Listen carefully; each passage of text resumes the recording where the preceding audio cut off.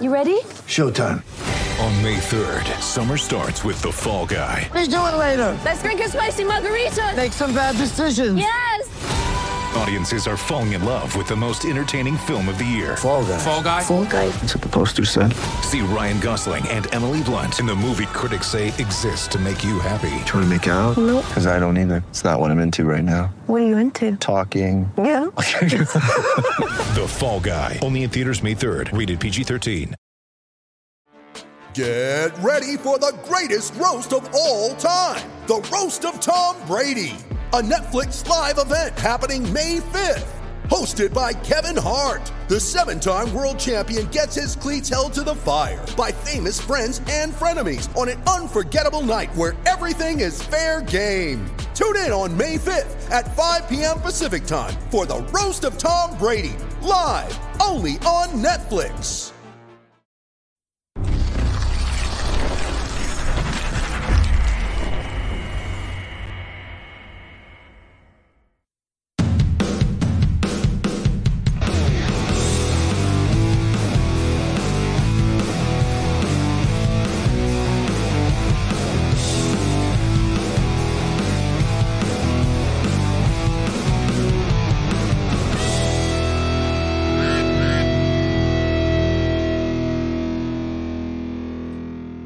Hello, Ducks fans. Welcome to another episode of the Quack Report, trade deadline edition. We're going to break down all of the Ducks trades. Trades. You get a person.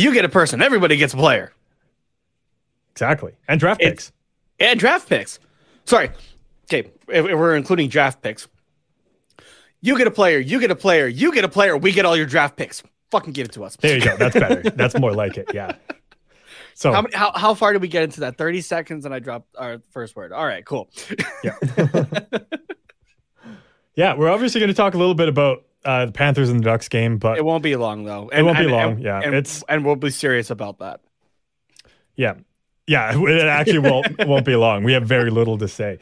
But at this point, like we kind of had hope for the season. Before trade deadline day, we were like, okay, like we'll still have some good players. We'll still steal some wins. And we'll make good progress. You know, maybe, if we get lucky, we'll sneak into the playoffs. And then trade deadline happened. Like I guess it was really like the weekend for us. But like each passing day, I was like, we're not making the playoffs. See, now watch it happen. Yeah, right. But you know what though? The season as much doesn't even matter realistically. You got the building blocks and everything like that. I know we got like 20 some games still to go, which like throwing in the towel, it's like, oh man, like well obviously we'll still bring the best content that we can and everything like that. But it's like, okay, yeah, like let's get to the draft here now at this point, right? So yeah. But as much as maybe the season, you know, is kind of done at this point, not mathematically, but just, you know, you can kind of see the writing on the wall.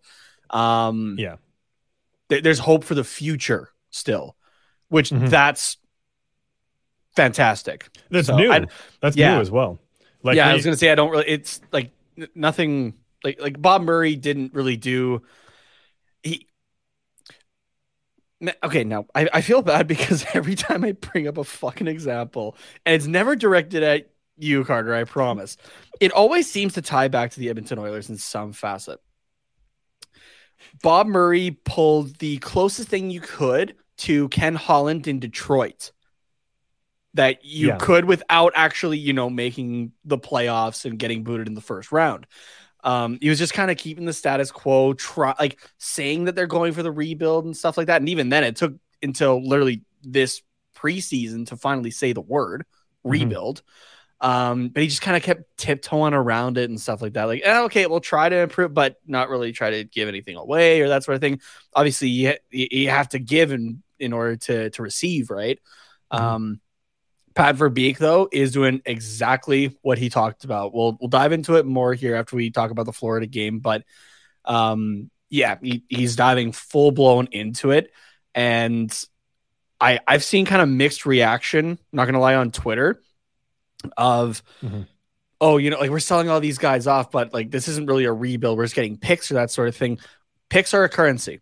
right? You can do a lot. Like I'm actually kind of excited for the summer for once when it comes to the Anaheim Ducks, because believe it or not, there's so much that you could potentially do. We'll get into all that here in a little bit. Just kind of, get you excited for it. But if you're on the fence, or if you're kind of in the park of, like this didn't really do a whole lot for us, actually, it's just a waiting game. I promise, as best as I can. Obviously, not everything works out, but this is a good start. This is what instills hope in the franchise at this point. Mm-hmm. So it makes me really excited to, cover a team during this kind of like official rebuild, and as drastic as it has been. So maybe not quite to the extent, but I made the joke to you looking at our contract situations coming up, like on the Ducks there.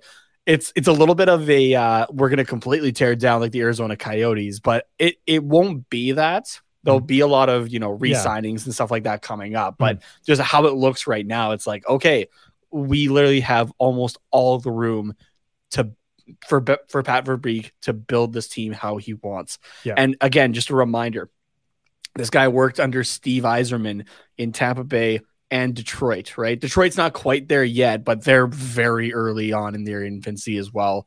To go back to, setting another 25-year postseason record or whatever.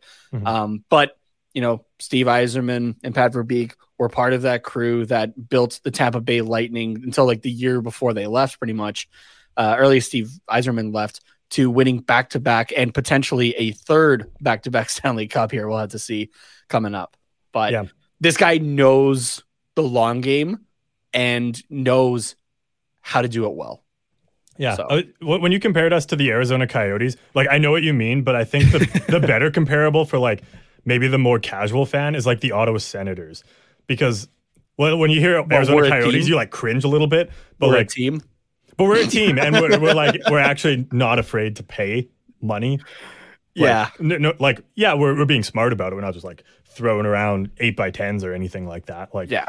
But like we're still going to be competitive over the next few years. But like you can see what's going to happen. You can see how good the Senators are going to be in a few years. It's just like you have to give the guys the time to develop and like the team to find its identity, and then you just like add in a couple pieces here and there, and that's it. That's going to be the Ducks soon, because like you can see Troy Terry, Trevor Zegras, Drysdale. Yeah, Gibson, you're starting Dostal, to see that identity McTavish. already starting to form. I think fast, skilled, and just overall exciting, because I went on that rant last episode, a good rant for once though, of how Trevor Zegras makes Anaheim Ducks games must-watch TV. But yeah, it's not just him though. He's a major part of it. Don't get me wrong. Yeah, it's all those. But all of these younger guys now that are contributing to this are going to make the Ducks must-watch TV.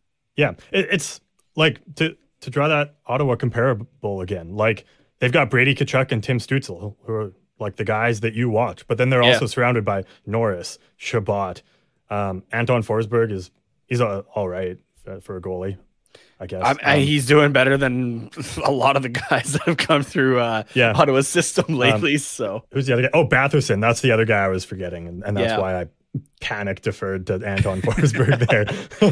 But like you can see the guys and their identity, but like now it's just building it, and then they just need a few more pieces. We're just going to build, and then we need a few more pieces. So. Side note, a piece that the Senators have that I'm excited to watch a little bit more is somebody that you and I have had seen quite a bit actually, in Mads Søgaard, goaltender there. I'm excited to see him develop more for the Ottawa Senators. So it's kind of terrifying. So he has the potential to be a very good goaltender in the NHL. So absolutely, yeah. But we should probably get back to the Ducks, and we'll talk about this game really quickly because we know we want to get into the trade stuff. So yeah, exactly. So yeah, let's get into this Ducks Panthers game.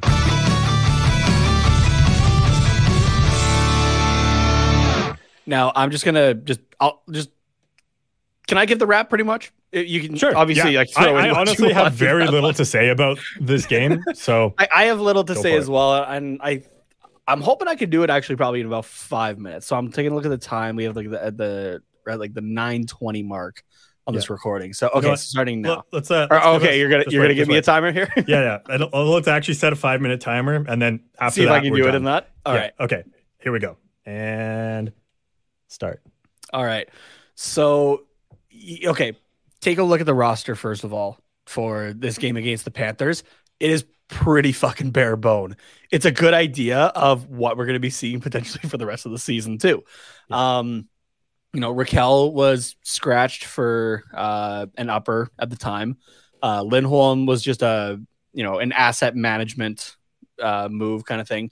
You still had Getzlaf, Silfverberg, and Jones all on the IR, right? Like this was a pretty stripped team. You'd already lost Manson as well at that point to for a trade, right? So you're missing pieces there and whatnot. So just you got to keep that in mind a little bit. Mind you, it still wasn't a very good performance by the guys that were still around. Mind you, yeah, they're not those big players by any means, but it's still, yeah, it wasn't great. It could have been a hell of a lot more. And I love my shot charts, so I'm gonna pull that up here. And I think it does really show, unfortunately, that it wasn't a great night. This is a reason to watch us on YouTube and Twitch as well, by the way. And if you are, thank you very much for doing that. Hit like and subscribe. Yeah, wow. Very different on both sides there, as you can tell.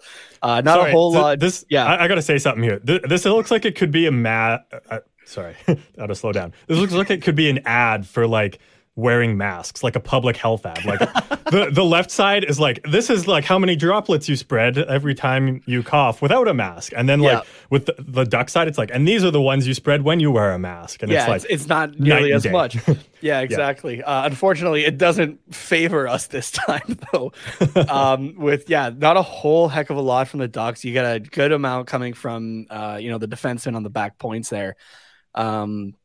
A couple shots in the face-off dots, a few in the slot area, but it's very like Hawaii is more populated by islands than than the Ducks populated the offensive zone with shots. Let's put it that way. On the other side, you have Florida, who just were firing from everywhere, getting a shit ton. Take a guess in the slot, but again, you were missing a major part in Josh Manson for that blue line. Just everything was not really set up for a good time. Let's put it that way. Yeah. However, though, you take a look at all those shots, and especially those, those high danger ones that you go like, man, that's a lot in the slot there. You maybe ask the question, well, given how things have been going lately, who was playing in net? Ladies and gentlemen, we saw for a moment there. I'm not going to say it is the return or anything like that because it's only been one game, but we saw a glimpse of the John Gibson that we all know and love. Exactly.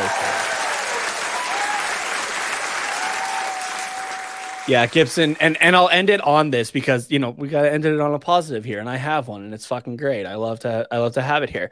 Gibson stopping 39 of 42 shots for a .929 save percentage. I talk about how his goal save above expected has not been great since the All-Star break. He's normally in the negative twos. He was a positive 1.29 for that game, which that's solid. Had 0 low danger goals against, which solid again, because we've been seeing a lot of those unfortunately go in. Only 1 medium and the other 2 were high danger chances.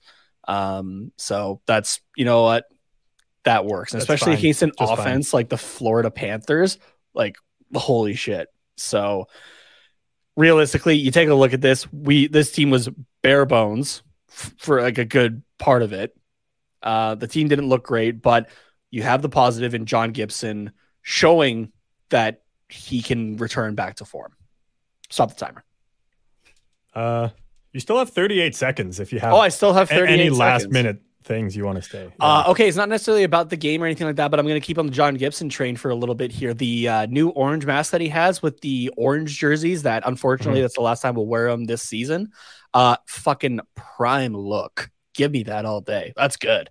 That is why that uniform needs to be the home jersey for the Anaheim Ducks. Cool. You You got 20 seconds left. We're just gonna bank You're that just for gonna next keep time. going? Yeah, right. that's all good. Look at that. I told you I had what I wanted to say and I got it. So Yeah, that was perfect. you have anything And to add, I guess. I have nothing to add, at least related to this game. I do have something that I want to add just to educate our listeners, though. Yeah, please. So you had said, already. yeah, no, I got you. You had said that Hawaii has more islands than the Ducks had It's shots. populated with more islands. Yeah. Yeah. There. I mean, that kind of applies, I think, to pretty much every NHL team, pretty much every game. I don't think I've seen a game with this many shots before. That maybe has happened. But there are 137 recognized islands in Hawaii. So. Oh, holy shit. I didn't know that, actually. Yeah, no, there's a lot more than you think. But yeah, the state of Hawaii officially recognizes only 137. There's only 8 major islands. There's 8 major ones. And then it says, according to the first sentence of their Wikipedia page, several atolls, which I don't know what that is. Oh, a ring-shaped coral reef. Cool. Cool. I mean, it has a picture, so it makes sense. But and numerous smaller islets, which is just a very small island. So now we know 137 total islands. Now we know. And now we know something for later in the show, by the way. Oh, sick. I feel like I know what it is, and that's good. That gives me a lot less stress. You had brought up John Gibson for the positive of that game against the Panthers. And I agree with you 100%. There was still a lot of talk about this trade deadline, as there always is. There's always the speculations where, whether it's networks being like, oh, this guy might be traded, tune in and you'll hear it here first. Or it's like just random people throwing out ideas. John Gibson's name was out there a lot early this morning. It was, and that kind of terrified me, especially on the NHL network. Obviously, John Gibson had a 10-team list that he could select from. Yeah. So who knows if this team was even on there, but they were talking about the Edmonton Oilers needing some goaltending help, and that's the name that they were looking at. And I was like, oh, dear God, you don't want to... It's a little bit different on if you're just doing a rental in the division. You do not want to have John Gibson on the other side for the next 3 years that he has on his contract or something like that. You don't want that. So I was very happy that I just didn't. I mean, first of all, I was happy it didn't happen in general. So because I still man, I feel like we need the buttons like from the Dark Knight. I believe in John Gibson. Yeah. But maybe that's something we need to add to the merch store when it gets launched here, which should be soon, people. We're just finalizing the last couple of things and merch will be available. Yeah. No, that's a good idea, actually. I believe in John Gibson. Yeah. Well, maybe, I don't know. I'll have to see if there's buttons available, but we could at least do stickers. Which is just fine. I'm not a big button guy, but a big sticker guy. So yeah. What was I going to say about John Gibson? Oh, the thing I realized though with that is that, I mean, it's obviously not the majority. At least I don't think it's the majority of Ducks fans, but there's definitely the crowd out there that is not a fan of John Gibson. They were like, he had some good years, but that was like 3 years ago. The guy is only 28. He is in the prime of his career. Yeah, exactly. And the Ducks haven't been fantastic. People are like, I get it, but like even if you look at all the advanced stats and take into account the team, he's still like not even an average goaltender. And I'm like, okay, but like, how would you feel if you were playing in front of this, sorry to say, shitty ass team? Yeah, it's not great at times, and especially over the last while. It hasn't been great. It was fantastic for 4 years, and you're like, this is a fun team to play for, and then just falls off a cliff, and you're stuck with whatever this has been. It's like, and it all the blame falls on you. Like, no wonder he hasn't been playing great. Like, I believe when this team is good, or if he went to a very good team, like he would be playing elite goaltender level hockey. I know we didn't put him in the talk when we talked about elite goaltenders a few episodes back, but he was playing awfully at that time. So I still believe, and this was even before we started doing this show, and I really started to focus more on the Anaheim Ducks. I still believe that John Gibson is a underrated goaltender in the NHL. 100%. Absolutely. Yeah. That's not even up for debate that he's underrated. Like, a lot of people just are like, oh yeah, John Gibson, he's like that goalie in Anaheim that unfortunately plays in Anaheim.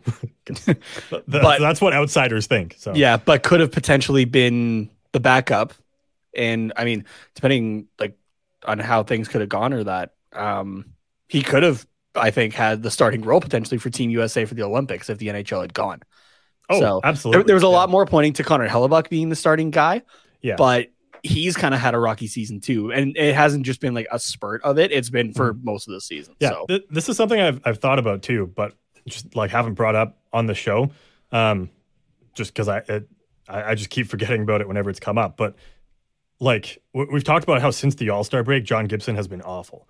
But you think about it, and that time when they were doing like all their makeup games, John Gibson was supposed to be on Team USA as a starter or a backup goalie. Yeah. And then all of a sudden to find out you're not, like that sucks. That sucks. Yeah. Like I wouldn't be playing my best if I was supposed to be playing for a gold medal in where were the Olympics again? I didn't watch them, so I don't remember.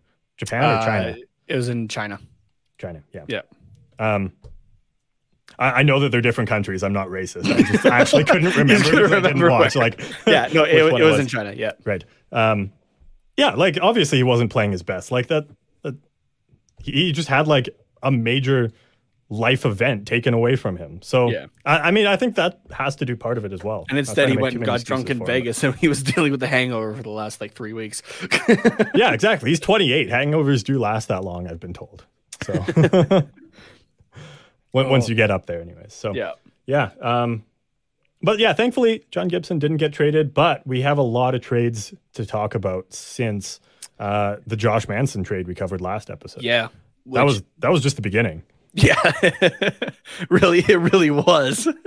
And I mean, we knew that it was coming. Like Lindholm was on the block, Raquel was on the block. Very few players were actually safe.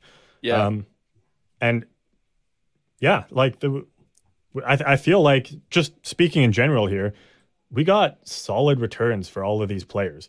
I believe so. I don't think that any team overpaid.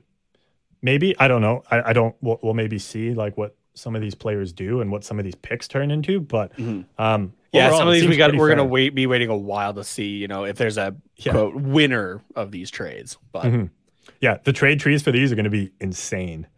Oh yeah, I'm looking at the Lindholm one right now, and I'm like, oh, that could go in so many directions right there. Oh yeah, absolutely. So yeah, let's we'll start. We'll go in chronological order. So we'll start with the Nick Delorier trade that happened over the weekend. I don't remember which day. It doesn't matter. It was the 19th, which was what today's Monday, so Friday. Friday. Okay. No, Saturday. Sorry, yeah, Saturday. Okay. Yeah, so pull up a calendar for a second. So Nick Delorier went to the Minnesota Wild, provide a little bit of grit in their bottom six. In return, we got a 3rd-round pick in 2023. Now, that's not the 1st-round pick that Pittsburgh was going to give us last year, but a 3rd-round pick for 2023, which is going to be a very deep draft. That's a pretty good return, not going to lie. Yeah, exactly. And Delorier is a UFA at the end of this year, I believe. So he's just a rental for Minnesota. So. Yeah. So. Yeah, that makes sense.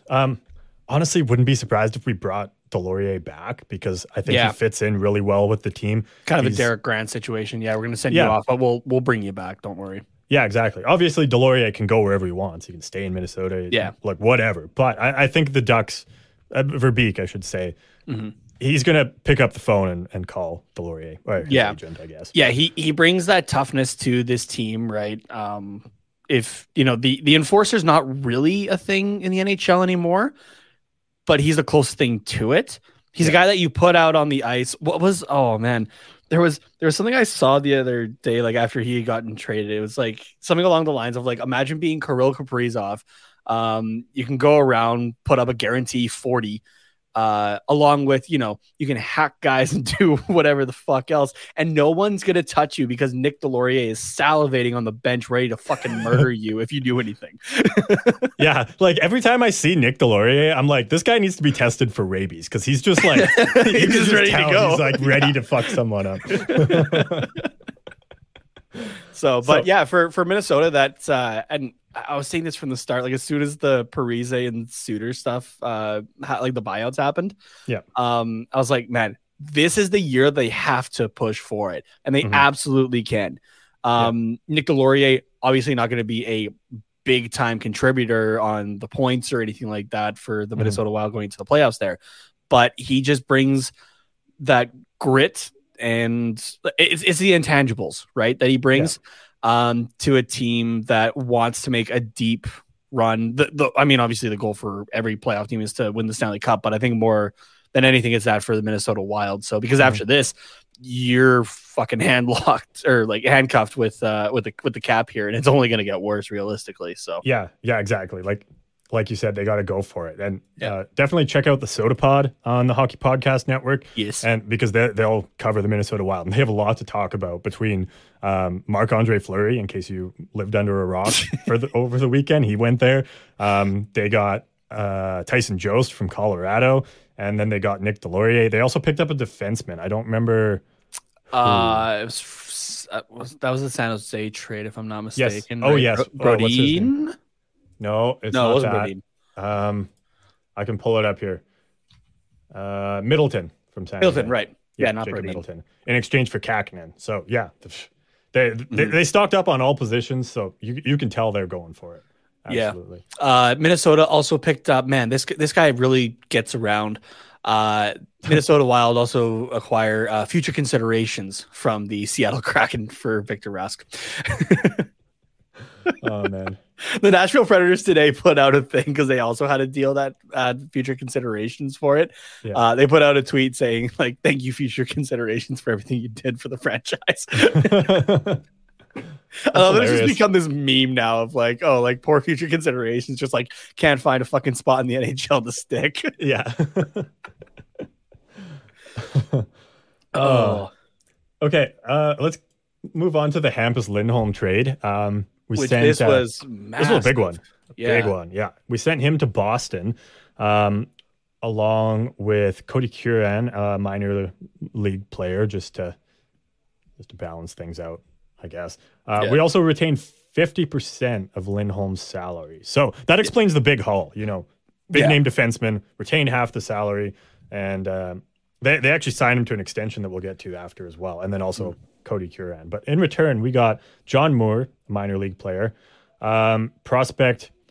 I know you know how to pronounce this, but I want to try. Urho Vakanainen? Vakanainen, yeah. Vakanainen, okay. You're close. Right. You're honestly closer than I would have been without the pronunciation written out here. Okay. And then we got 3 picks as well. So we got Boston's first round pick in 2022, next year. A second round this summer. This year, sorry. Yeah. A second pick in 2023 and a second round pick in 2024. So 3 years of picks. Yeah. And those are all Boston originals as well. It's not they acquired it from somewhere else. So. Yeah. So they're going all in as well for the next few years, actually, I would say. Yeah. But yeah, Lindholm, I think a huge addition for them. I forgot to pull up his extension here, so let me 8 years, $52 million, which is 6.5 annually. Yeah. Also, it says reportedly a no movement clause. That is just in this article. So it's not confirmed yet. So yeah. What I was reading, I forget where I was reading it from, so I apologize if anyone's listening and they know it.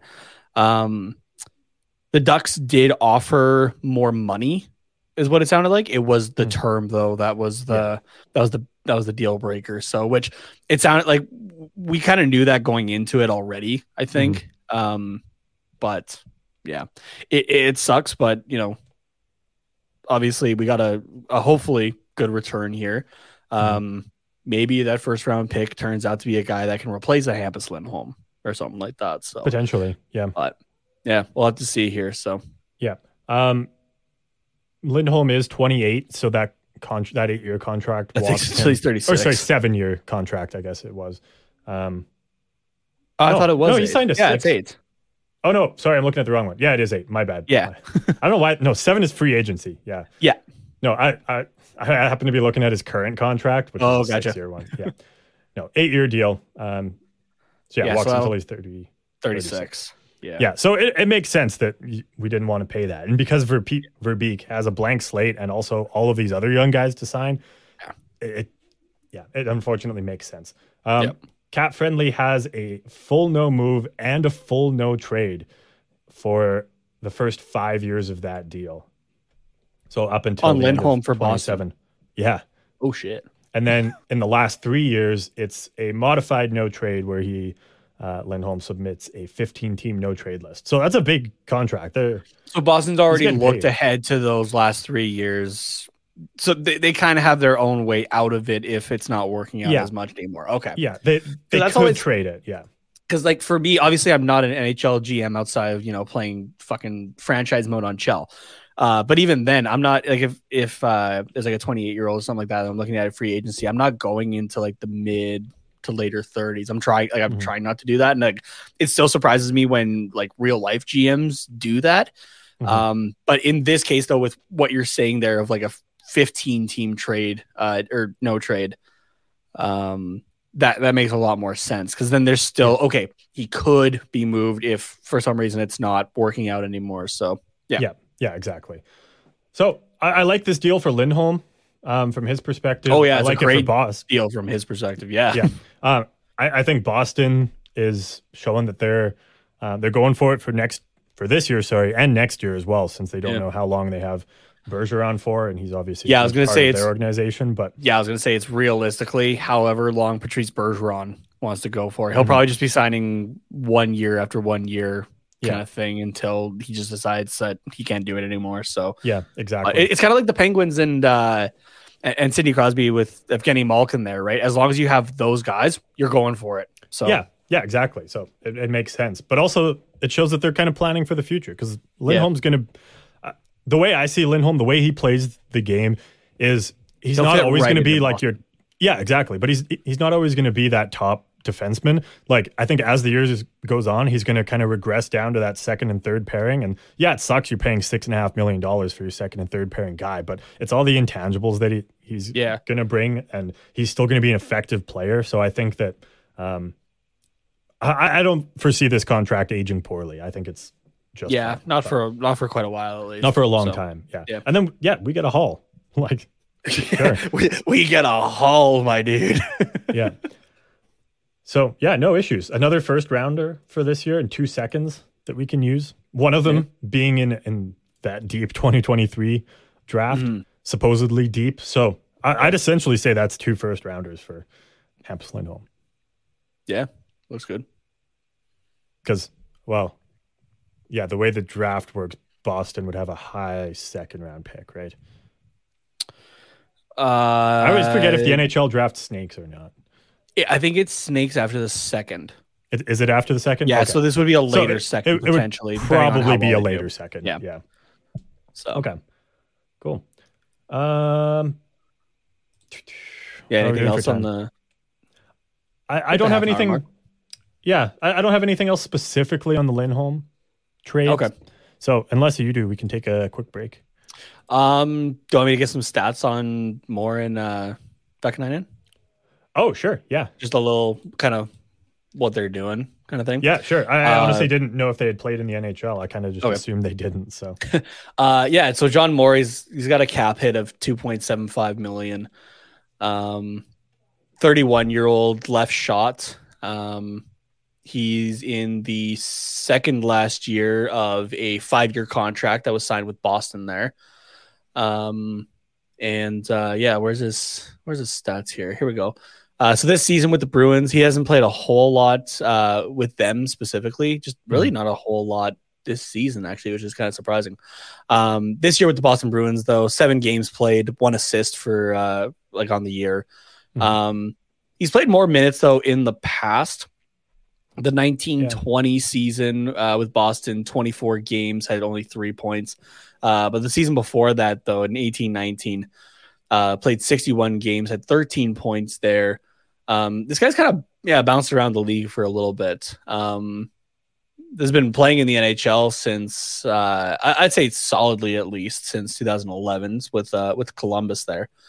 But yeah, just like his gameplay here is just kind of varied wildly. So he'll definitely be a guy that's between the NHL and the AHL, I would imagine.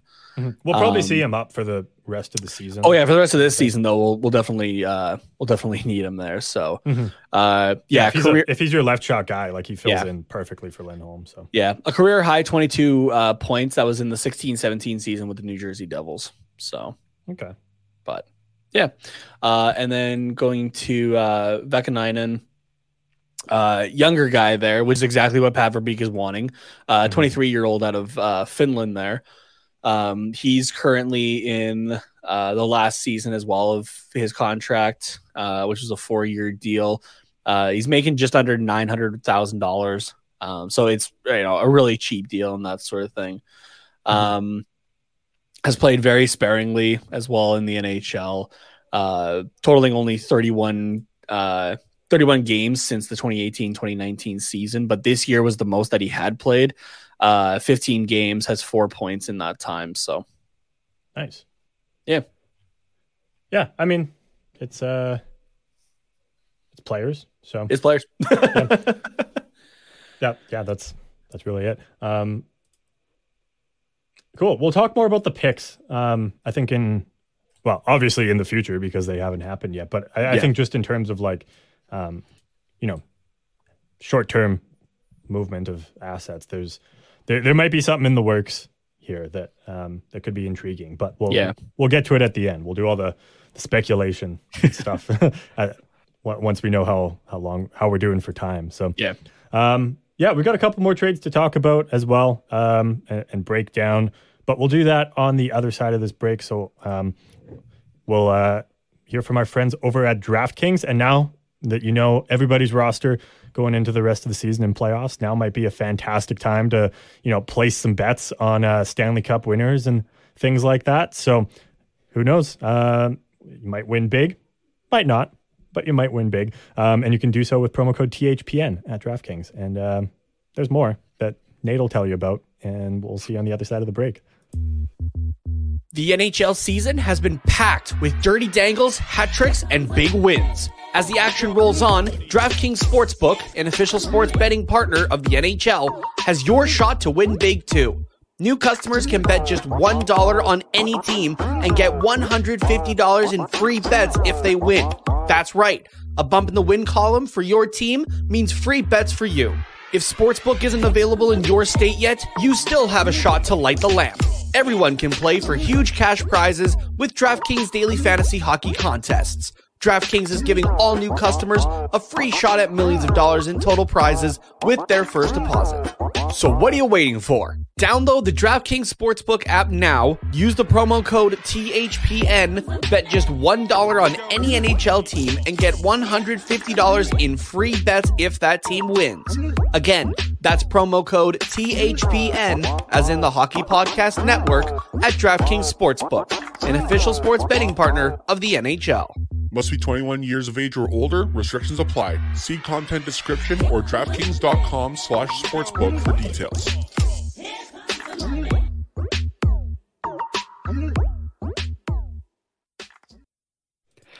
Just quickly here, sorry. I've been thoroughly enjoying the out of every team possible. The San Jose Barracuda, their Twitter admin has been great. The person's posting their Halo kills. It's been fantastic. So they had tweeted just a little bit ago here, my boss just traded me. And then Jonathan Betcher, I hope I'm saying that right, who's the president of the San Jose Sharks and the Barracuda, replied on his own Twitter saying, luckily it's past the trade deadline, so Central Registry voided it. You're back. That's just, I don't know. That's just been a fun account lately, actually. So it's been entertaining to take a look at that. So nice. Okay, more trades to talk about here. So Rickard Rakell was the next one. Happened last second. Yeah. So and so for a long time we didn't actually know what the return was. We just knew Rakell was going to Pittsburgh. It slowly trickled out. We eventually found out, 2022 second round pick. And then you're like, that's maybe not what you want. But then you see like some of the other names and you're like, okay, it kind of makes sense that it was only a second instead of a first. So Zach Aston Reese was one of the players involved coming back to Anaheim. Dominic Simone was the other NHL player. They've been around for a few years. We got some notes from Nick Berlansky that we'll read off in a second as well. And then we acquired a prospect, a goalie, whose name slipped my mind, Kale Klang. Yeah. Or Cal. And it's his signing rights as well. I'm going to clarify that quick. Okay. Yeah, because he's only like 20 years old or something, right? So he played, I think. Or he's 19. Yeah. 19? Okay. I know literally nothing about that guy. I didn't have time to look up anything on him. I'll be able to tell you in a little bit here. Okay, cool. So yeah, overall, I think we got some solid returns. Again, it's for a rental of Raquel. He hasn't extended with Pittsburgh yet, and I don't imagine he will until the end of the season, or end of playoffs, I should say.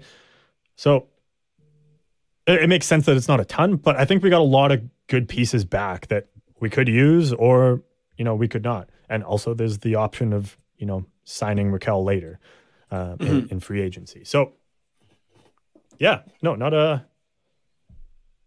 I don't know. I feel like this was an underwhelming trade, but when I step back and look at it, I'm like, okay, it makes sense. There's benefits to it, yeah. I tuned out a slight bit. I don't know if you said that there's a 35% retention on Raquel as well by the Anaheim Ducks. Say that. I didn't say that. I didn't even know that actually. So so 35%, which is about 1.3 million there. But yeah. So that second round pick, at first it was like, oh, okay, you can kind of see it. And like when it was first trickling out, it was just a 2022 second, a prospect, and a player. And you're like, okay, obviously you want to see what it is. Because remember last year, Bob Murray was asking for a first overall pick and a high end prospect for Rickard Raquel. So it's like, okay, but yeah, you got some depth pieces here that you can obviously do something with still in Dominic Simone, Aston Reese, and a young goalie in Klang there. So I don't know, where do you want me to start on that? Do you want Klang, or do you want to talk about what Berlansky said, or let's start with Klang, and then we can talk about the other guys. Yeah, sure. So Calle Klang was just drafted in the 2020 draft there, 77th overall. He was a third round pick by the Pittsburgh Penguins. Is currently unsigned, so we have his signing rights. It's basically in the idea of like, okay, now we drafted him, right? We have first dibs at signing him, or that sort of thing. Hasn't played any North American hockey yet, but I did pull up his elite prospects are here. No, wait, that's not his elite prospects. Where did that go? Here we go. Way too many tabs open. Yeah, I have so many tabs open right now. Me too. 19-year-old out of Sweden. He's currently playing for, I am going to butcher this, Rogel BK in the SHL. This season so far, he's played 17 games, has a 10-5-0 record, a 2.28 goals against, and a 915 save percentage with a shutout in there. Nice. He also represented Sweden for just the for the U20 team, just international junior play, where he played 4 games, had a 1.2 goals against, and a 951 save percentage with a shutout in there, a 2-2-0 record. So that's just this season as a 19-year-old. Which, okay, you take a look at like the junior numbers, and that's fantastic. But as a 19-year-old, this guy is putting up a 915 in the SHL, which is the top league in Sweden. You get a lot of guys coming out of there, right, who are highly touted and that sort of thing. So I feel like there's a lot of goalies that come out of Sweden as well. Yeah, the Swedish league. So. Yeah, Sweden has been awesome for goaltenders lately.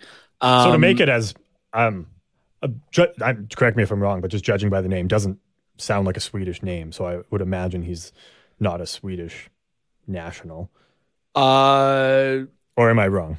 Sorry, what do you mean by that? Like he's was he like born in Sweden, or was he? Oh, he was. Yeah, he is Swedish. So wow, he's a Swedish kid.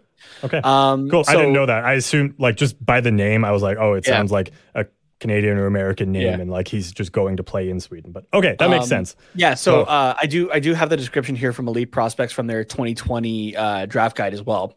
Okay. So describe, he plays from his goal line out, rarely getting caught stranded too far from his crease, and is difficult to beat around the post or down low. He has a great read of the game and doesn't seem to struggle with adapting to a stronger pace of play. He also recovers well when he does allow a tough goal. Now, I'm reading that honestly for the first time, and I'm not trying to, hype this kid up or that sort of thing. Honestly, we may never see him in a Ducks uniform, but knowing,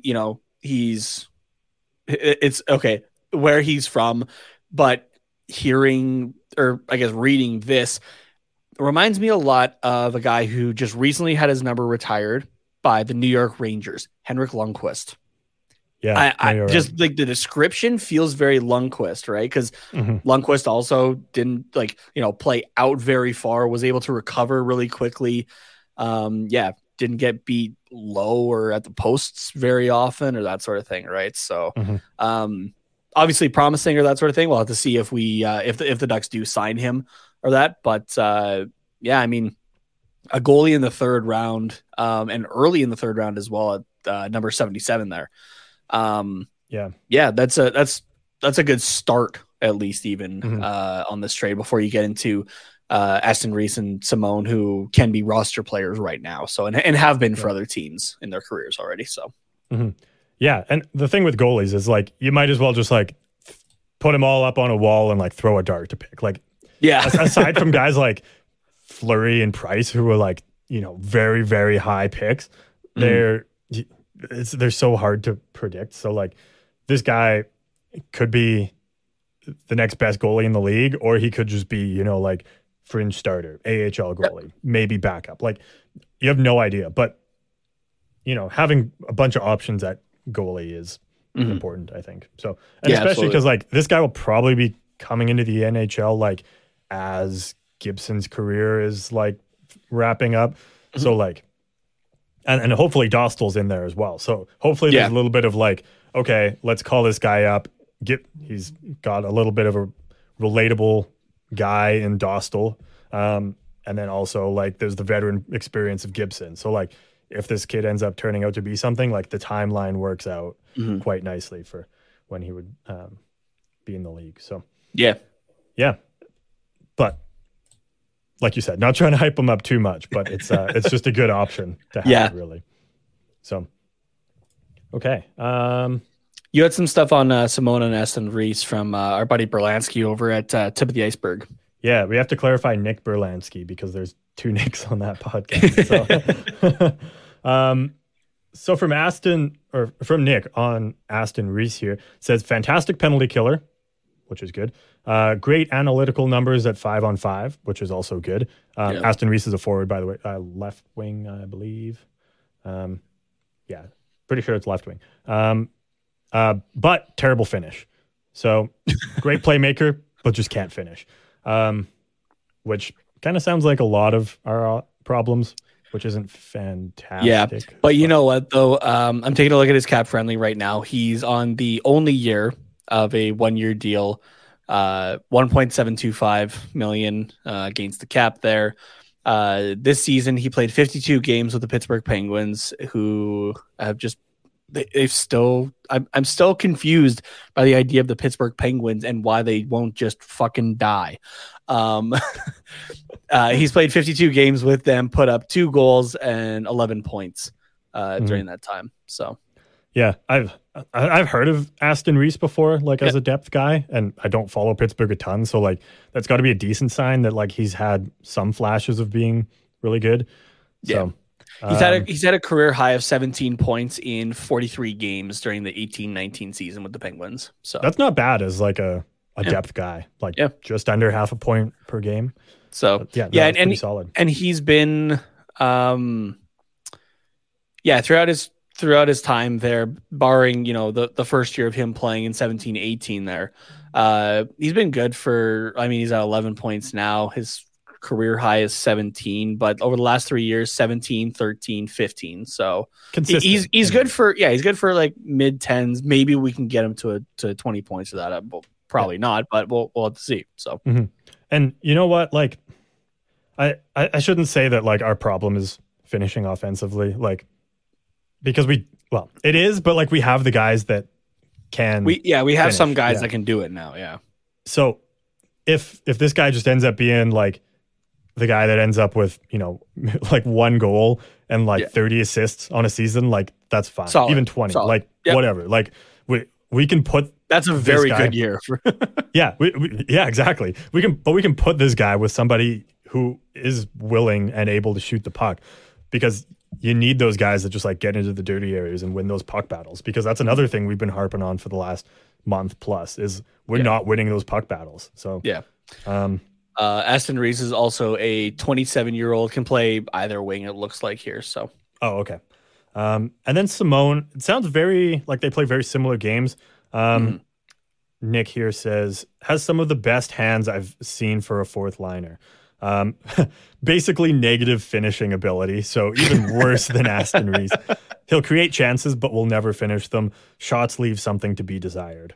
So, yeah, lots of negatives, but really same nice thing hands, though. so. Yeah, same thing though. He's an expiring contract. He's only at $250,000 against the cap too, so it's really not anything in the grand scheme of things. 27-year-old that can also play either wing, so we can just kind of slot him. Whenever there. During his time in Pittsburgh this year, 55 games played, 3 goals for 9 points. And had a career high of 28 points in the 18-19 season. Man, both these guys in 18-19 with Pittsburgh. 28 points in 71 games. So nice. Aston Reese currently makes $1.725 million. Dominic Simone, $750,000. Both of those guys expiring contracts this year. They'll be UFAs at the end of this season. So we don't. You're looking more. You're looking more games. Whatever. Yeah, you're looking more at Klang and the pick, really, than anything. So, and this is just to help fill out the roster. So, for the next exactly. Bit. Yeah, so we have options. We could re-sign Raquel. We could re-sign Aston Reese and Simone, or we could let them both walk, just like Raquel was going to do. Yeah, like if we didn't trade him, like the options are there. Not saying Raquel would have walked, I guess, but like. There's the potential for these guys to walk. There's the potential for Raquel to walk. Yeah. So it's like you said, it's the other things that are important on this. So sorry, I'm not laughing at you. And this will be a great segue, I think, into the last trade of the day. Okay. We didn't need to spend really any time on John Moore because he's no longer a member of the Anaheim Ducks, just like that. Sorry, I know this is the perfect segue, but there's one more thing I wanted to say about these guys. Please go for it. Yeah. Nick also mentioned in regards to Aston Reese and Simone. Also, just so that we know for social media, instead of typing out Zach Aston Reese, it's just ZAR. Okay. ZAR because we're Canadian. And I couldn't handle just leaving it at Z, but I tried to be more American. But he says ZAR has a cool dog. So I went and found his dog's Instagram, and it's adorable. Man. Yes. So let me just. This is the reason we trade for people. Their dogs. Look at this guy. He's an Italian greyhound. He's just tiny. Or an Iggy. Look at it. He's in like this little cow suit onesie thing, dishing out cowlicks since January 2020. Love it. I like this one. This was the very first post. But look how small and just like helpless tiny. He is. Look at that. He's trying to hop up on the bed and he can't even make it. For those who are just listening. Yeah. It's cute. I'm going to leave this up here while we talk because eventually he gets up there and it's just so heartwarming. And then he doesn't know what to do. But yeah, we got a player with character as well, it seems, in Zach Aston Reese, which is good because that's our team has. Yeah. Oh, he's climbing character, right? Oh, there you go. Yeah, look, he's got it. Like the dog straight up climbed like he was fucking Spider-Man. Yeah. So I just wanted to show that off. The handle is at Carl the Iggy. So Carl and then IGGY. Right. Apparently that's how the short, cool way of saying Italian greyhound. So yeah, just wanted to bring that up. Okay. Reset. perfect segue time. Yeah. Aren't you glad we spent 5 minutes on John Moore for him to be on our team for 4.5 seconds? Dude, I'm laughing about this because I made a joke of like, oh, maybe we trade the Ryan Kessler contract, and somebody actually fucking did it. And as soon as I saw it, I'm like, oh, that makes too much sense. So the Anaheim Ducks acquire Evgeny Dadonov and a 2024 conditional second round pick. The conditions are that Anaheim receives Vegas's second round pick in either 2023 or 2024. So Anaheim will be able to have the choice of which one they want. No, actually, sorry. I just want to jump in on that. Okay. It depends on the results of the condition on the Eichel trade. So we will, I'm assuming, get the... Oh, okay. So there's more coming still.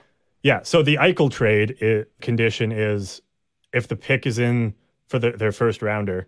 Oh, no, sorry. It was the second round we got. Yes. Okay. So Vegas traded their 2023 second round pick to Buffalo in the Eichel trade. And the condition is if Vegas's first round pick that they included in that deal is in the top 10, then Vegas will transfer their 2024 second round pick instead of their 2023 second round pick. Okay, so we get a pick depending on a completely different deal from a few months ago. Yes. So we get a second round pick, but we don't know actually which one Buffalo yet. Yeah. Okay. Okay, thank you for clarifying that. Because all I have right here is just they receive this pick or this pick. So normally it's just they get to pick which one they want. That's what I thought too, but Cap Friendly had it all sorted out and they had the string tied. Okay. Dadonov and a conditional second round pick in exchange for the contract of Ryan Kessler, which is just LTIR space. Which is what they need. Which is desperately need. And John Moore. So which you know what, that kind of works for the Ducks actually, because that took off $3.5 million on our cap. Yeah. Damn. Yeah, that's fine by me.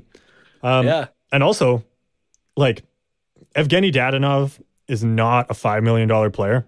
Oh, well, I have no issue saying that, but he's still a good forward and a good depth player. And I don't know. I've always kind of liked Dadonov. Like, I try and draft him in like deeper fantasy leagues.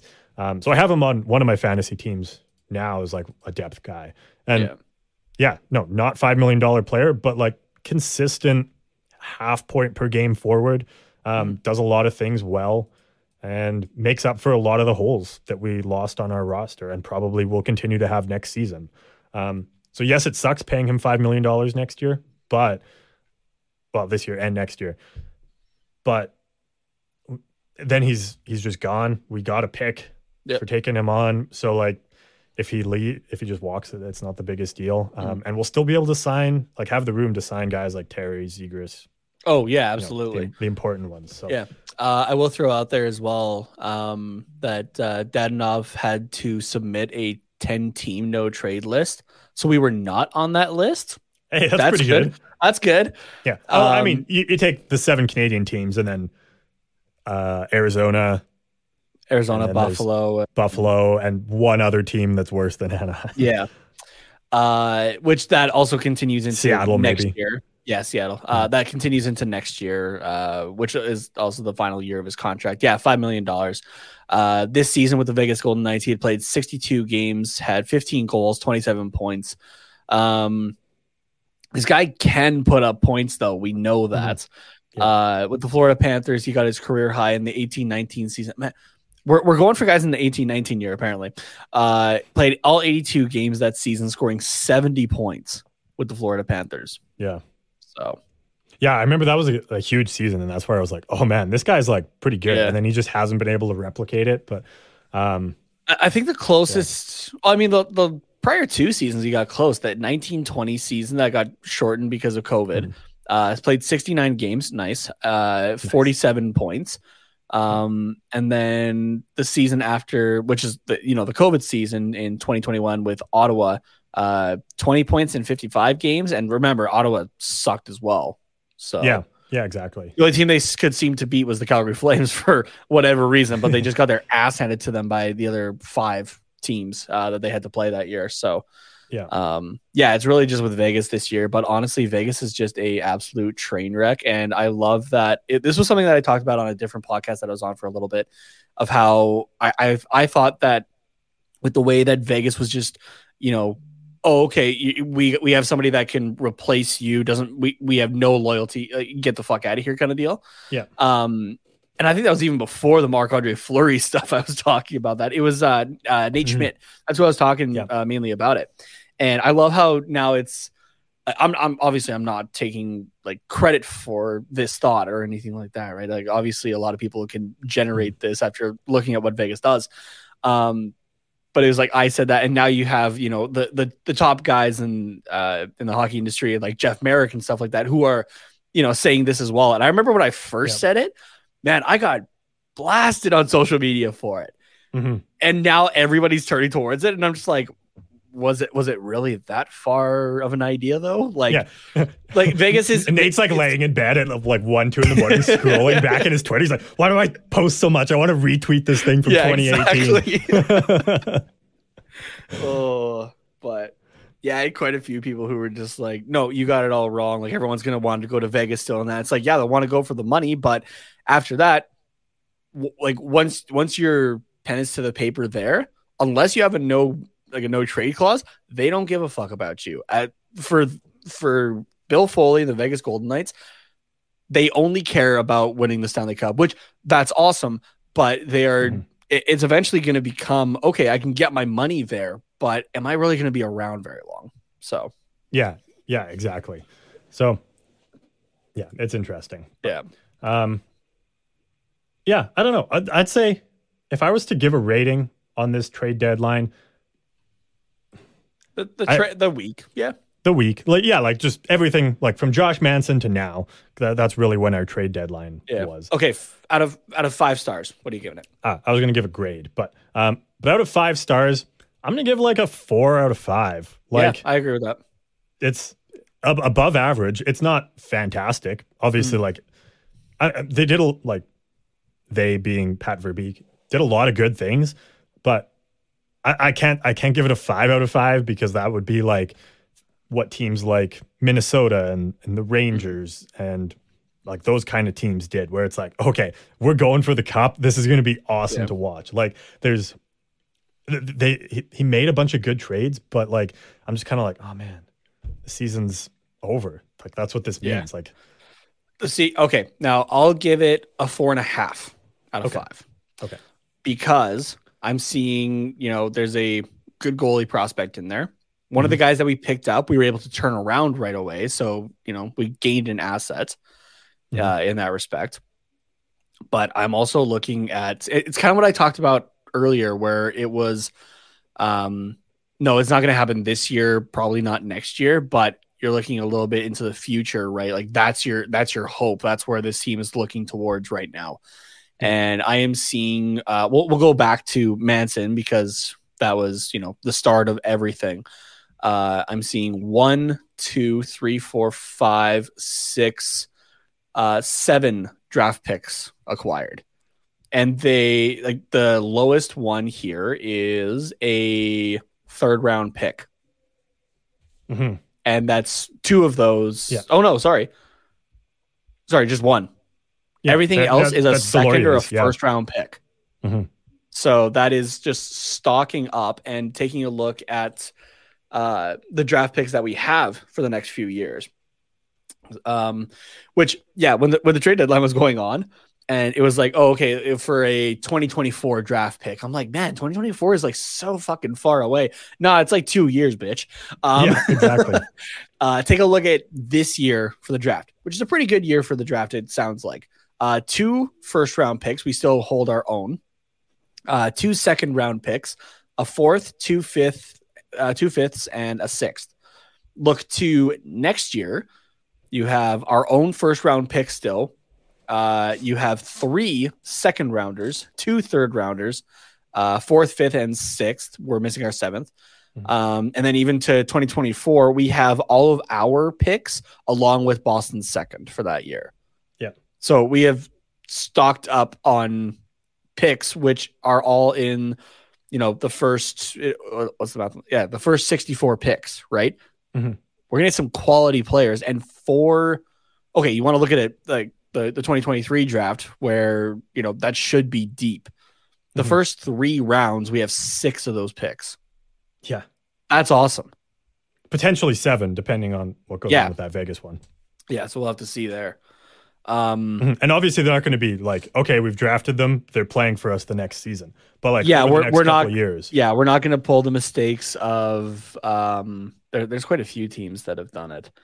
Say the Rangers with Lafreniere. I think he could have used a season down in the minors still or something like that. Yeah. We saw it like a lot in the early 2010s with the Edmonton Oilers, right?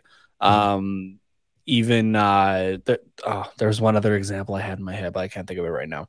But yeah, we're not going to be pulling that mistake. Pat Verbeek has already talked about how, he wants these guys to develop in the minors and that sort of thing. So, and be ready to join the NHL. So he wants to give them their time, let them develop and everything like that. So, for this trade deadline, this is the most active trade deadline that we've had in our 3 years of doing this show. And it's by far the best one at the same time. Because sometimes it is good to be inactive and have a good one. But yeah, this was active. We did very well, I think. We picked up guys that, will help just fill out the roster for this year. They might, prove that they're worthwhile, even more so for the future of the Anaheim Ducks as well, potentially. Yeah. You got guys that fill out the roster. You got a nice goaltending prospect in there, which those are always good to have too. And I mean, really, Anaheim, knock on wood, we haven't really missed in the goaltending department over the duration of the franchise, really, for the 27, 28 years this team has been around. Right? Haven't had too many, bad cracks at goaltending. So I can't think of a time where our goaltending has been the issue. Yeah. What I should say, when our fully healthy goaltending has been the issue. Like, we've always had solid, reliable Anaheim has literally run into the problem of having too many good goaltenders that they had to ship. That they had to ship them off. So yeah, exactly. It's not a bad problem to have. Yeah. So so I'll give it a 4.5. We got a lot of solid high end picks. Quite a few of them for 2023 in there. We picked up guys that'll just help fill out the roster. Got a good prospect. Yeah. And you know what? We got the return as well on everybody that would have been a major loss to lose to just free agency. We actually were, like, Pat Verbeek was able to get a deal for all 3 of those big names coming out of Anaheim. So which is perfect. Yeah. I'm not honestly, not too many GMs in my recollection have always been successful with that. So yeah, exactly. Yeah. Last move I want to say, and then we'll take a quick break here. This one just kind of flew under everybody's radar, and it's not the biggest, so I figured we'd save it for last. But we made a waiver claim, picked up a guy by the name of Gerald Mayhew from the Philadelphia Flyers. That was a couple days ago. Totally missed that. I don't know if you saw it on Twitter. I did see it, but I didn't really know anything yet to say anything about it. I'm just pulling up his stuff. No, that's totally fair. Depth guy, UFA, $800,000, 29 years old. He's a body that is going to fill out our roster for the rest of the year. Maybe re-signed to another minor contract. 25 games this season with the Philadelphia Flyers, 6 points in that time. But that very, very little to say on that front. But just in case you're watching the game and you're like, who is Mayhew and where did he come from? Now you know. So we got a couple more things to fill out on the podcast here. Upcoming games we're going to get to. We're going to do some speculation on some of these other assets that we've acquired. So if you want to dive down the rabbit hole with us, definitely stay tuned for that. But before that, we're going to hear from our friends over at the Grit and Barrett podcast. Richard hosts this one. He does a game over segment. He's done it the last couple Last year for sure, I think, and he wants to do it again this year. Yeah. But as teams are eliminated, he wants to bring him in to chat. It was a lot of fun when we went on and talked to him last year. So I'm sure we'll do that again in the near future. So yeah, while you're thinking of it, might as well go and subscribe to the Grit and Barrett podcast, and you can get that little mini series done and get updated on when we appear on that, and maybe some of your other favorite THPN shows as well. But on the other side of the break, we'll have some more discussion here. Hello, my name is Richard Blosser, host of the Grit and Barrett podcast here on the Hockey Podcast Network, covering the Hershey Bears, the 11-time Calder Cup champions of the American Hockey League, and the 2018 Stanley Cup champion Washington Capitals. Each Tuesday, I recap Bears games, give you Bears news, notes, and nuggets, and all of the hockey news that matters to me, whether it's the American Hockey League, the NHL, or banter about hockey jerseys. This hack brings you high energy. They score! Connor McMichael has ended the game! Unfiltered. Look, Herco's really going to have to work hard to bring back the fan base from this pandemic, because you can't just rely on vaccinations. You have a fan base that is old, stubborn, and very reluctant to change. Not to mention you got to work on bringing back families, and then whatever fan base you can try and get back from other parts of the state. You just can't rely on people coming out from 81 and 78. You got to work on a fan base that's very, very hesitant to change, and at times unfocused. Look, Ovechkin is basically the guy who comes into the bar, kicks open the door, and says, "Who ordered a White Russian, huh?" Well, we all know Sidney Crosby is the guy who enters in from the side door, red carpet, VIP, Armani suits, and alligator shoes. That's just the type of guys they are. So join me every Tuesday here on the Hockey Podcast Network for the Grit and Barrett podcast. Follow me on Twitter at Grit and Barrett P1. That's Grit, Grit, and BEAR, it P1 on Twitter. Available wherever you get all your podcasts, part of the Hockey Podcast Network.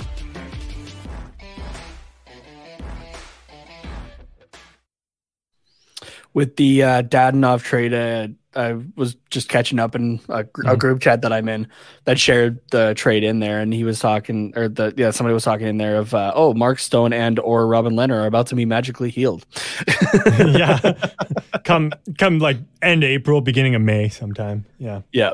Sorry, I'm just seeing the chat. Delorier scored. Yeah, so in his debut with the Minnesota Wild, making a big impact. Love it. Not in the way you'd expect. 2 hits. 0 penalty minutes, though, and a goal.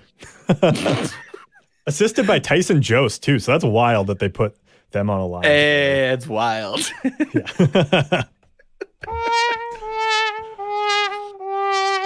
Totally unintentional, but I just think that's so funny. Oh, yeah, we brought you in for some grit and to, beat people's faces in, especially the Vegas Golden Knights. Fuck those guys. Fuck that. I'm going to go score a goal. Yeah, I'm just going to score.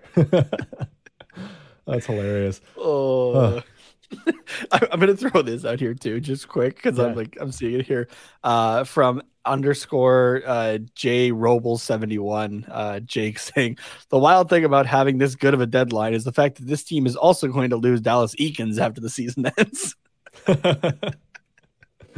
Oh man, that I don't know why this made me think of that, but.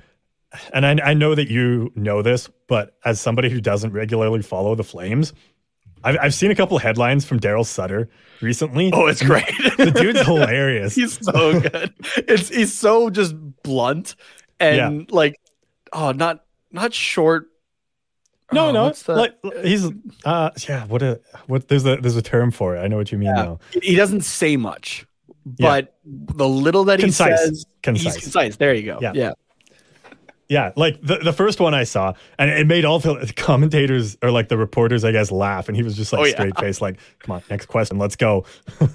It was when he was asked something about the playoffs and against like Colorado or something. Oh like yeah, it was It was like playing Colorado in the playoffs is like in the first round is going to be a waste of 8 days for whoever that is.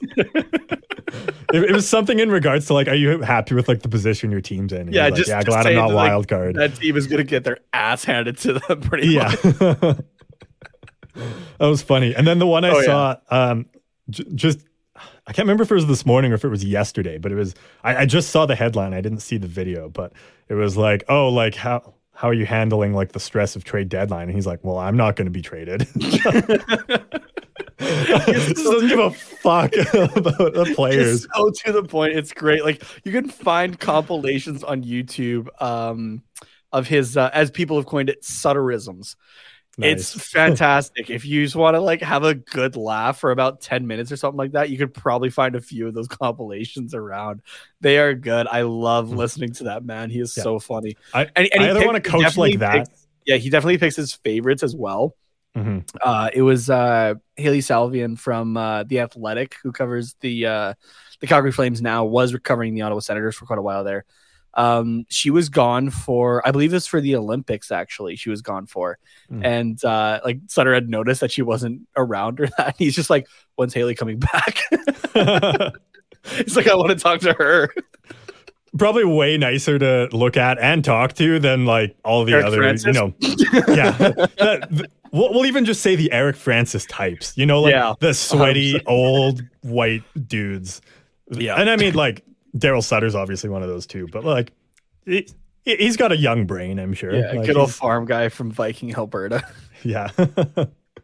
So, what else was I going to say? So I want to coach like that. Either like Daryl Sutter, that's just like hilarious to talk to, or I want like one of those newfangled young coaches, you know, that are like, you know, not like necessarily like homegrown, because I don't even know who our AHL coach is, which is bad, but like just like fresh ideas, like young team, young coach.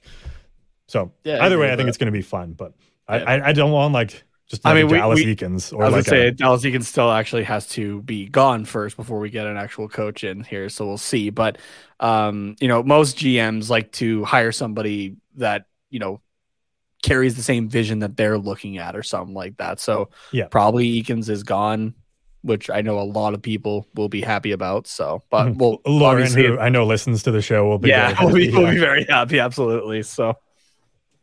Yeah. But yeah, we'll, like we promised, we're going to get into some speculation here. We'll put the tinfoil hats on in just a second, but let's briefly talk about upcoming games, which we have one coming up Wednesday at 7 p.m. Pacific time against the Chicago Blackhawks. And not only can you just watch that game with your favorite, you know, sports network, whatever. Well, is there more that you can do while you're watching this game? There is. You can make nachos. You can make wings. You could go to the bar. You can sit naked on your couch if you want. Okay. Honestly, we're recording at like 6:30 local time. I actually haven't ate anything today. You haven't eaten anything? That's no. It was honestly, I woke up, I went straight to the TV. I had the TV on, I had the iPad on with like both different channels for trade deadline. I had the computer out and was like checking my phone. It was deadline for me without being an insider. Was I was trying to keep track of everything pretty much because I knew we were doing this. Yeah. And then I mean, like I did the same, but like we both don't live in mansions here. Our kitchen and living room are almost the same room. Like you couldn't grab a bowl of cereal in the intermission.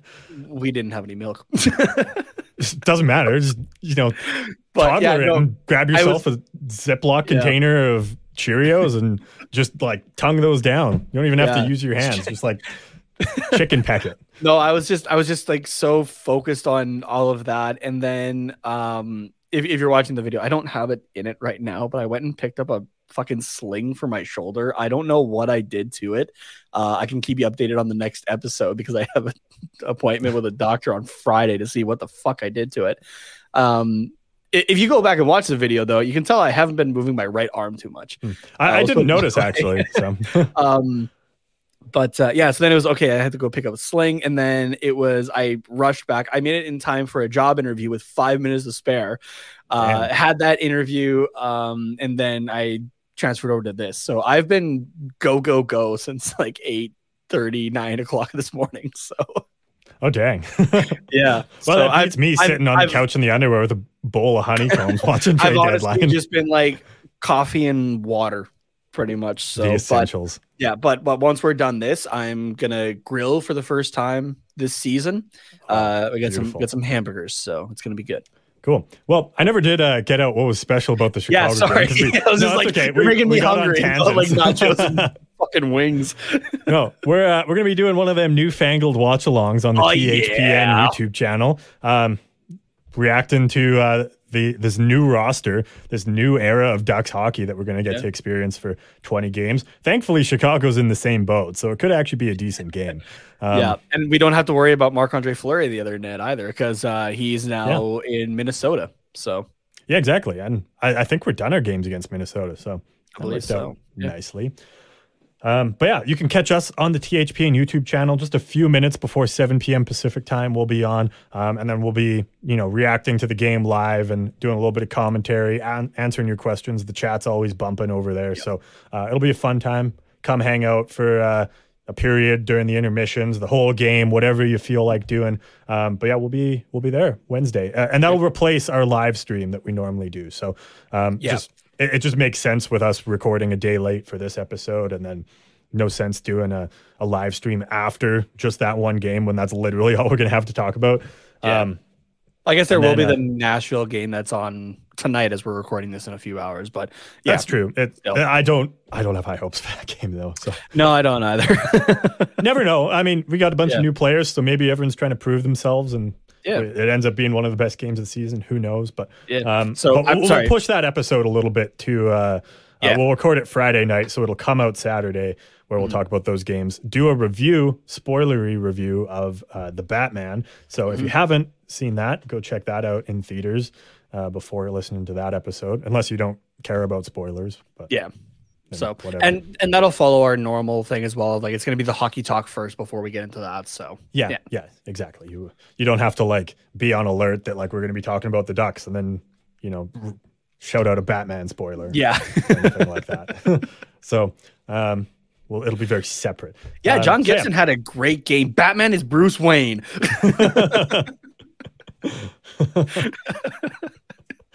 You gotta keep me on your fucking toes. Yeah.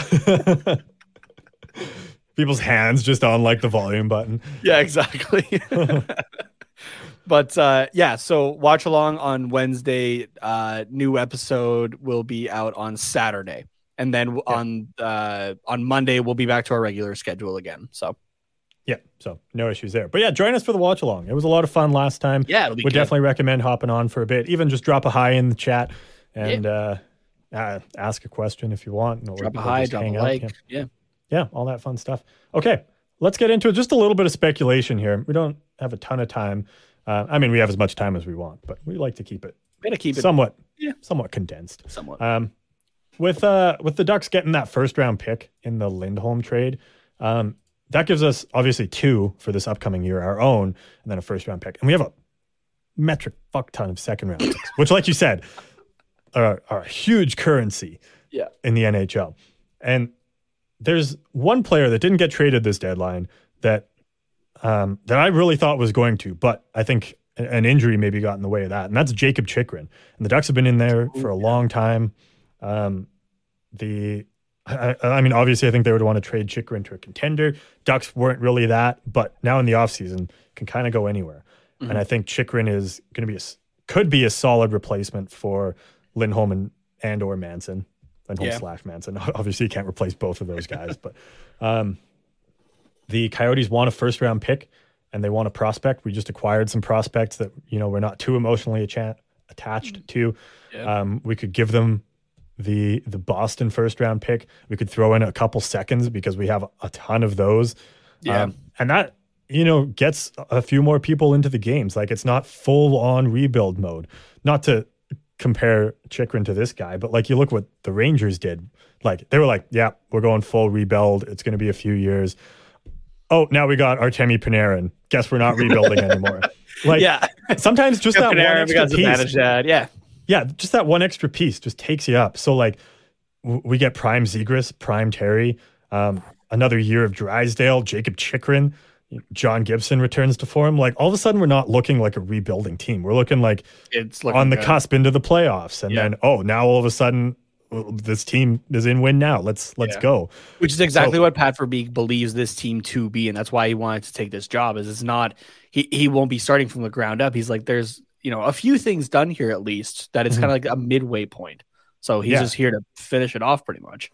Yeah, exactly. And getting Jacob Chikrin would be absolutely huge. Oh yeah. I don't know. Well, I guess Arizona's not in our division anymore. So like, we still see him a few times a year, but like, it's not like trading them It's to not say Vegas rival, or yeah. I don't know, Vegas is in our division too. Damn it. It's not like trading them to Minnesota or like Colorado or St. Louis or Nashville. Like you're still a little bit more removed. So, I 100% believe that acquiring all these assets are to put in our best possible offer for Jacob Chikrin. And I think we're one of the very few teams that have the ability to make it a deal like that, like without, giving too much up.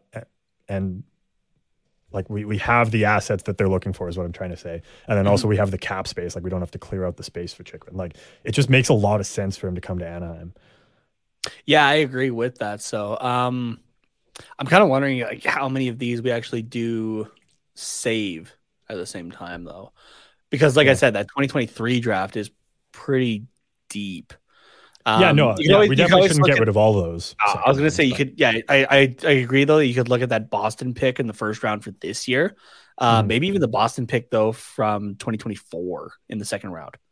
Yeah, exactly. And then if we'll know by I guess the draft lottery, which obviously happens before the draft, how many second round picks we have in 2023. Oh wait, what's the condition on that Eichel one?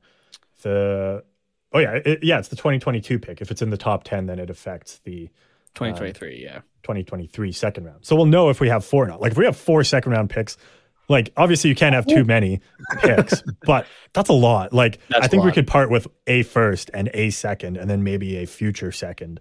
Yeah. And that still leaves us with a first in that 2023 draft and the ability to acquire another one, 3 2023 second round picks, a first round pick for this upcoming year, and then 2 second round picks for this upcoming year. Like we still have a lot, but then we also have Jacob Chikrin. So I don't know. It makes too much sense, right? Like if we don't get Jacob Chikrin, it's because he doesn't want to come here, or some other team offers like their star forward, like Nathan McKinnon, Crosby, McDavid, Stützle, Matthews. Like one of those players is being offered for them to put in a better deal than Anaheim.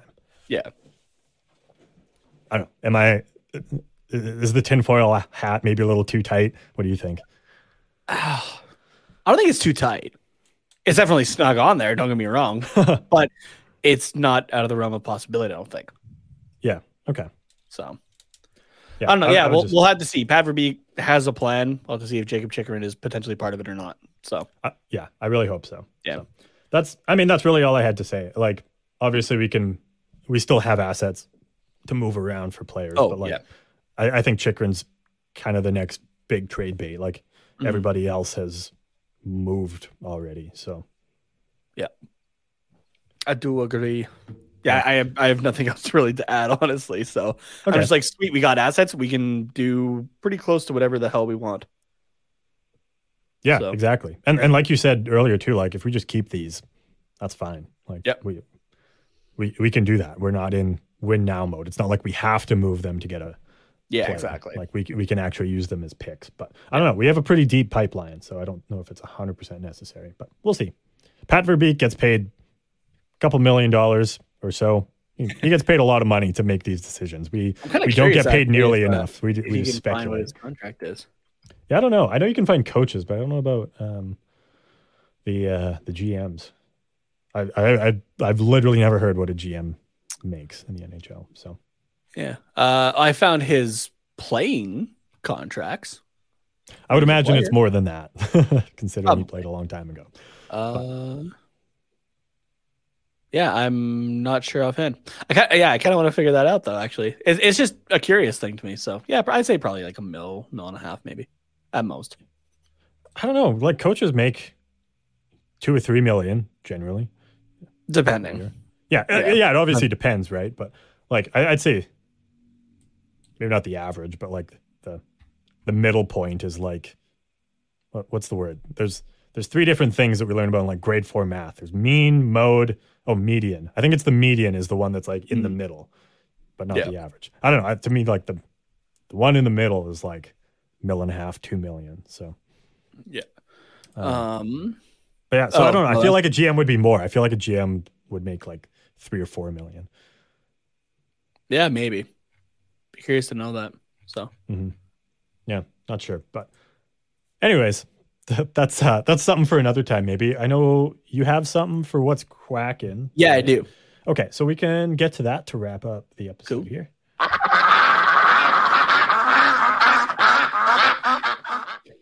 So this question was posed on Twitter, just out in the open, but I thought it was funny and that we could totally talk about it. A bunch of That's what the segment's for. yeah. So on Twitter at K_Nick_97, Fire Sale Kyle is his name on there. Asks the question: a bunch of NHL GMs are on hold with the trade registry. What awful music are they being forced to listen to? Wrong answers only. I think it's just like, I don't think it's music. I think it's probably like every NHL team's goal horn. You're like, oh yeah, I love listening to mine, and they're like, I don't like hearing that one so much. But it also follows with the song too. So you get like Chicago with I forget what their goal song is, but you're just like, I'm fucking sick of hearing that. Yeah, like what are some of the more annoying ones? Goal horns? Yeah. Boston.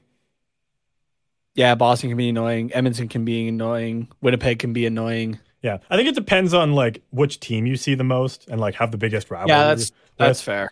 Because There's like, also you some obviously that you like just Calgary and listen I obviously to. like Edmonton, but like I hate Calgary and you hate Edmonton, so there's. Oh, I've just bit of heard that. Edmonton so much over the last few years with like adding the World Juniors into it at the same time. Oh yeah, That, like when you're hearing that goal horn on every single goal, whether it's a home or away team, you're just like, I'm fucking done with that. yeah, that's fair. There was one team, Washington. That one annoys me. There is so much going on in that one. Yeah, So- no, it's busy. It's a busy goal horn. Yeah. Okay, what so do you think? You think I think it's goal horns. Okay. Yeah. I feel like it's gonna be like I don't even remember her name, but like you remember the Cash Me Outside girl that was on Dr. Phil that was just like a fucking meme for a while. Yeah, so she had a very small, short music career. I've maybe listened to 15 seconds of a song, and that's all I needed to listen to know that I don't want to listen to this shit. Thank you very much.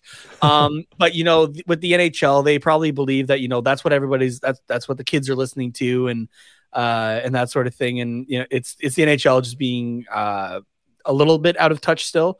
They think that this is what's popular, but it's also going to come cheap to them to be able to use the song. So yeah, I think it's whatever the Cash Me Outside Girls song is. That's what they have going on. So Cool. I think it also or it's the Arkells.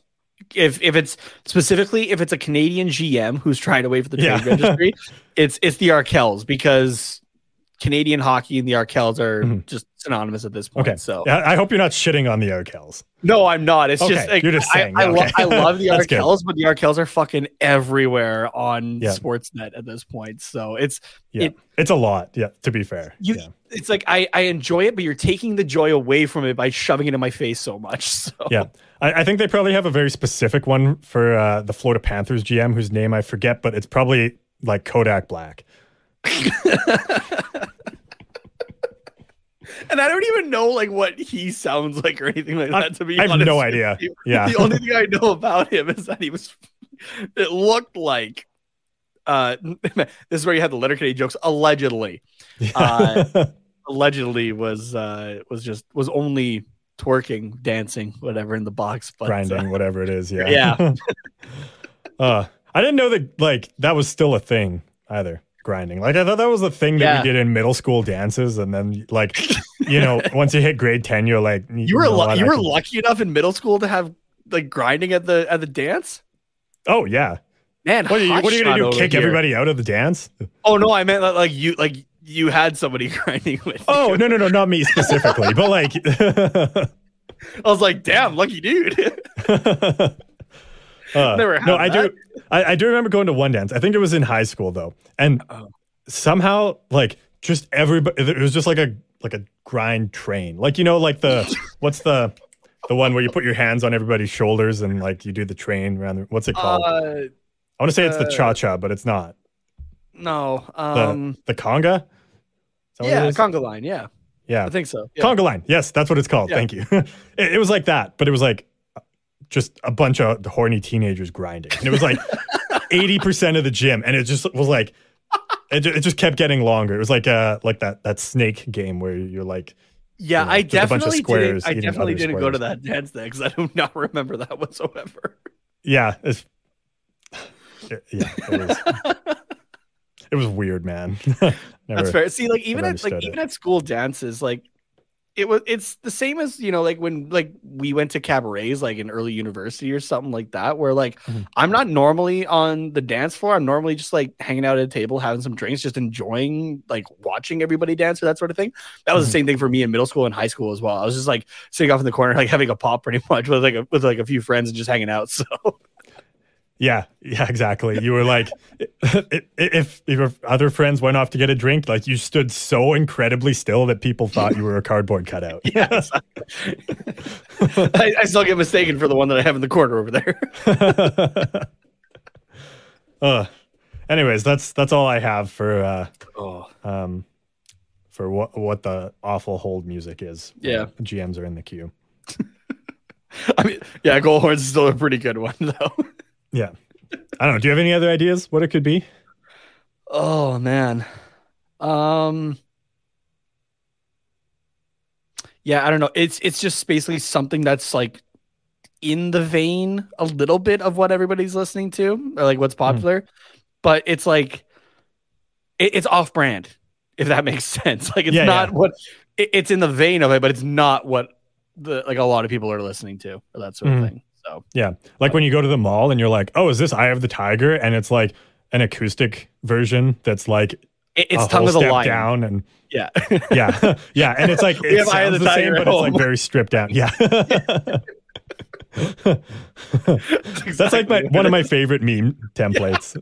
It's like, Mom, can we have this? It's like, no, we have this at home, and it's like this at home, and it's like a pile of shit. My girlfriend and I were talking. This is like a little bit ago, I think. But yeah, that same kind of idea of like, okay, who's gonna be the parent to like actually be the one? And she's like, right away, she's just like, well, it's not gonna be you because you're gonna want to do it also, like whatever it is. Yeah, like yeah, pretty much. It's like yeah, as soon as a kid asks, like, Dad, can we go to McDonald's? It's like, yeah, and you want an extra burger or something like that. Like, here, we're getting everybody Happy Meals tonight. Yeah, we're all getting the toy. Oh man. Well, that has been our trade deadline episode. You can tell we've packed it in for the season because there was very little. Well, no, I shouldn't say very little. After the trades, there was very little Ducks talk. Yeah, but I mean the trades were the majority of it. So yeah, exactly. We're obviously still going to talk Ducks hockey. We'll still break down all the games, but you probably won't hear too much Nate rage anymore because. You know, we've accepted our fate. We know where we are. Exactly. It'll honestly just be if something is like really fucking bad. Yeah, but honestly, at least for me at this point, like the Ducks can only impress me. Like the bar is set so low now that you know what? It's not as low as last year. No, it is quite not. A bit higher than that. So if we get fully back to last year mode, then I'm going to be a little upset. But yeah, no, exactly. But like, I don't even think we play like really awful teams for the rest of the season. No, we're playing good teams for the majority of it, besides San Jose on Saturday, I think. Yeah, and Chicago Wednesday. Yeah. Oh, we do have a game against Arizona. You can't even say anything bad about Chicago because the last time we played them was an 8-3 loss. That's true. So we play San Jose twice, and we play Arizona once, and we play Philly once. So that's 4 games where it should at least be a solid effort. And like, we should look like we have a chance of winning. Like I want the money puck meter a little bit more tilted to our side. Yeah. All the other games, I have no hope at this point. So like, but then again, we know this team will play up to those teams. So even with a depleted roster, who knows? Again, we still got shut out, but we only kept Florida to 3 goals. Not bad. Yeah. I mean, thank you, John Gibson, but like, yeah, it was all him. Exactly. Yeah. But yeah, I don't know. It's we'll have to see. Oh, yeah. I'm honestly going to tune into games now just for the hope of some Zegras magic. Yeah, like, pretty much. Another Michigan goal Yeah. or like whatever the fuck else he can come up with. That's why I'm tuning in now. That's probably why 98% of Ducks fans are tuning into these games now. And that's why other hockey fans should tune in also, just in general. So yeah, Excuse exactly. me. You got the hiccups here. And if you want to know when something happens, like the second it happens, at least for the Chicago game, tune into us on the THPN YouTube channel for a watch along. 'Cause we'll be doing that Wednesday night again, 7 p.m. Pacific. Drop by, say hello, drop a like, comment, whatever. Just hang out for 5 minutes, the whole game, whatever you can manage there. It'll be a lot of fun. So yeah. All right, Nate, where can they send their least favorite goal horn to? You can send that to me on Twitter at Tatenomas, TateNhOmas. Yeah, as well, if you have any reactions to trade deadline day /week, you can send them at Quack Report Pod, Twitter, Instagram, find us on YouTube as well, all that fun stuff. And you can follow myself on Twitter at Carter_Potts, POTTS_97. Thank you guys very much for tuning into this episode. Again, see you Wednesday for no live stream, but a watch along, and then again on Saturday.